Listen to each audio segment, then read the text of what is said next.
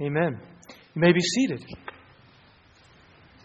We just read of the story of when Christ washed the feet of the disciples before he was crucified. This simple story is profoundly meaningful. Here Christ shows his character. Here Christ signifies his work. Here Christ shares his will. You see, these are glorious truths that ought to be studied and relished and enjoyed. And so in the remaining minutes, I'd like for us to unpack these three things for which Christ reveals: his character, his work, and his will. Let us pray.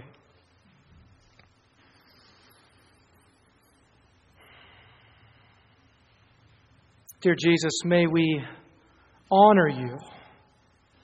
May we honor you by seeing you and savoring who you are and what you have accomplished. And Lord, help me. Help me to speak your word clearly. Help me to exposit your word truthfully. And help me to do so worshipfully. Amen. So on this perennial Maundy Thursday service, we begin in the upper room at the Last Supper, and we end at the garden in Gethsemane. And we find sandwiched between these two events a humble act for which Christ shows his character, signifies his work, and shares his will. Yes, we read of how Christ took up this humble task of washing the feet of his disciples. Here we see that through this humble act of washing his disciples' feet, that Christ shows his character. We're told in verse 4 that he laid aside his outer garments and that he took a towel and he tied it around his waist. Why? To show us the nature of his incarnation, to reveal his glorious character. He emptied himself and clothed himself in our flesh, not so that he be served, but so that he serve. See how he reveals his humble character? And he does this not just through demonstration, but through discourse. When Jesus seeks to wash Peter's feet, Peter responds in verse 6, "Lord, do you wash my feet?" Initially, Peter refuses to allow Christ to do such a subservient act. He is shocked and appalled by this action. But later, we find him not only offering his feet, but also his hands and his head. He seems confused, doesn't he? Indeed, he is. Jesus confirms this in verse 7. He says, "What I am doing, you do not understand now." Peter's unable to grasp the profound meaning of what Christ is doing. He sees, but he does not understand. He does not grasp the character of Christ's salvation. Sure, he sees that Christ loves him and he desires to stay with Christ. But he does not understand the deep and profound character for which Christ reveals through this humble act. Here we learn how one may have faith and act boldly, but still lack understanding. How easy it is to cast off people who have a lack of understanding. How easy it is to think that they are a lost cause. But this is not what Christ does. No, he is patient and persistent in revealing to Peter his glorious character. Not only does Jesus reveal to Peter his problem in verse 7, he also reveals to him his promise. He says, "But afterwards you will understand."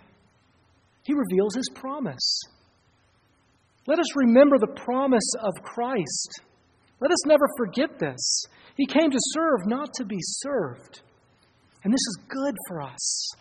This is good news. He came to reveal his saving character. It may be difficult to grasp Christ's rich character. It may be puzzling, it may even be perplexing to us. But may we remember that He not only reveals to us our problem, but also our promise. Yes, we see through the glass dimly, but one day we will see clearly. Our minds and wills may be corrupted, but God makes Himself known. He penetrates our dark hearts. Child of God, He shows us His redeeming character. So let us show others how patient and persistent He is in helping us to understand His saving character. Yes, let us remember ourselves and others that eventually Peter discovered the full meaning of what happened on that night before Christ's crucifixion. Let us remind ourselves of this. There will be a day when all will be revealed, a day when every mind will see clearly the full character of God, for whom the psalmist describes in Psalm 116. He says, "Gracious, merciful, my God is righteous." Secondly, we see that through this humble act of washing the disciples' feet, Christ signifies His work. Why else would Christ say to Peter in verse 8, "If I do not wash you, you have no share with me"? And later in verse 10, He tells Peter that he is clean, but not every one of His disciples are clean. Why does He do this? He does this because His humble act of washing the disciples' feet signifies His supreme work. And if it signifies His supreme work, then it also exposes that not all of them are made clean. And so what should we do? Should we speculate whether we be of the elect or not? There's no benefit in that. There's no benefit in speculation. We must not feed on the tree of knowledge. We must feed on the tree of life. Let us remind ourselves that all that is needed is to be washed by Christ. For Jesus says in verse 8, "If I do not wash you, you have no share with me." Yes, let us make every effort to know His immeasurable mercies. Let us be alert that we might see those divine signs that are pledges of our salvation.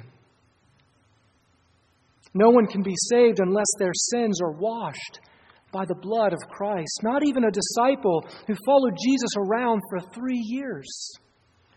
Nothing can make one clean or acceptable before God except one who is cleansed by Christ. Even faith will not make us clean. Faith only applies what has already been accomplished. We must be bathed in Christ's work. And we must be renewed by His daily mercies. Yes, those daily mercies are not only give witness of His once and for all work, they are to give our heart assurance of our salvation as well. If we be cleansed and forgiven by Christ, then we will be renewed daily. Yes, we will receive Christ's cleansing daily. This is non-negotiable. It's like asking whether someone can be a Christian and not be part of God's church. We must be renewed by His mercies daily if we be washed by His work upon the cross. Try not wearing shoes and keeping your house clean. You can't do it. We cannot go about life without becoming dirty. We must regularly be cleansed and renewed. As a child, I remember swimming in our backyard swimming pool. And at the ladder of the swimming pool, we would always have a tub of water. We would always dip our feet into that tub of water before we would re-enter the pool to cleanse our feet from the grass so that we not bring the grass into the pool. If we wish to dwell in the pool of Christ, then we must regularly be cleansed and renewed. Yes, we must daily be dipped into the mercy of Christ. Yes, our faith must be nourished by the sign of His merciful work. You see, it assures our heart. It strengthens our faith when we are daily dipped in the mercies of Christ. There's not a day that goes by that we don't fail and fall short, that we don't become dirty and defiled. We frequently need the fresh supply of our Lord's mercy and loving kindness. It not only provides a necessary cleansing, but a strengthening too. Jesus said in verse 10, "The one who has bathed does not need to wash except for his feet, but is completely clean." Yes, we must return to that same fount that made us clean. We must bathe our feet there. We must be regularly refreshed and renewed. We need not to be rebaptized, but simply refreshed by the living water where we first found peace. Christ tells the church at Ephesus in the book of Revelation that He has one thing against them. They have forgotten their first love. And He gives practical guidance to this wayward church. He says, practice your first deeds again. Whether you are in love with the Lord or that you discover that He is no longer your first love, return to the fount of grace daily. Yes, practice your first deeds again.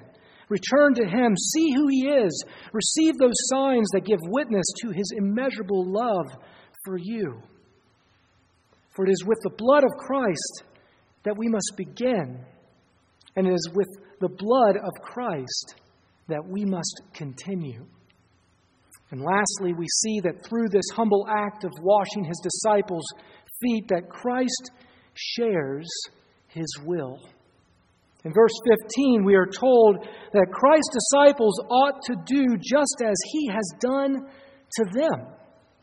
He shares His will. He tells us that He intended to set Himself as an example for us to follow.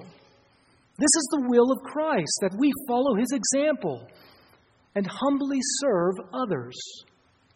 If the only begotten Son of God did not think that it was beneath Him to do the humblest work of a servant, there is nothing that we, His disciples, should think that is too small for us to do. He is our example for which we are to follow. There is no grace that is so commended than that of humility. And there is no sin that is so offensive to God than that of pride. Peter says, be clothed with humility. Jesus says, those who humble themselves will be exalted. Paul writes, have this mind among yourselves, which is yours in Christ Jesus, who though He was in the form of God, did not count equality with God a thing to be grasped, but emptied Himself by taking the form of a servant, being born in the likeness of men, and being found in human form, He humbled Himself. How much better we would be if we practiced this simple truth of humility. God abhors self-conceit. He abhors arrogance, self-satisfaction, and pride. Why? Because they are contrary to His character. You see, one anothering is the fabric of the Holy Trinity. His satisfaction is grounded in selflessness. And His salvation is steeped in humility. So let us love others as our Lord has loved us. Yes, we should find joy in practicing acts of kindness and helping others. It is our pleasure to lessen sorrow and to multiply joy, even if it costs us much. We should love others so well that we are willing to prefer them over ourselves. This was the mind of Christ. This was the way of Christ. This is the principle which He valued and the behavior in which He exemplified. This lesson may be simple, but it is significant. It can never be overrated. Everyone can grasp humility and love. We know it when we see it. And we see it in Christ washing his disciples' feet. We may not understand doctrines. We may disagree about philosophies. But we all agree on this simple lesson that Christ shows. There's no mystery here. So let us practice humility and love. Let us practice this for which Christ shows. Do we see the example that we are to follow? Do we see his glorious character and work? We would do well to remember that even those who kept company with Christ were not all washed from their sin. If even Christ's own disciples were not all clean, then we need to be careful not to retire from his mercies and presume that we are safe. So let us never rest until we hear Christ himself say that we have full understanding of his glorious character, work, and goodwill to us. Let us never rest until we hear those words of Christ. May Christ himself provide to us the only proof that we are right in God's sight. Why else would he utter such a command to follow his example? We must know who he is, and we must know the place that he occupies, if we are to one day occupy that same blessed place. Yes, we must do what he commanded his disciples to do in the Garden of Gethsemane. We must watch and pray. We must fix our eyes on him. We must study him, that we might know his good will, good work, and good character that is for us. Amen.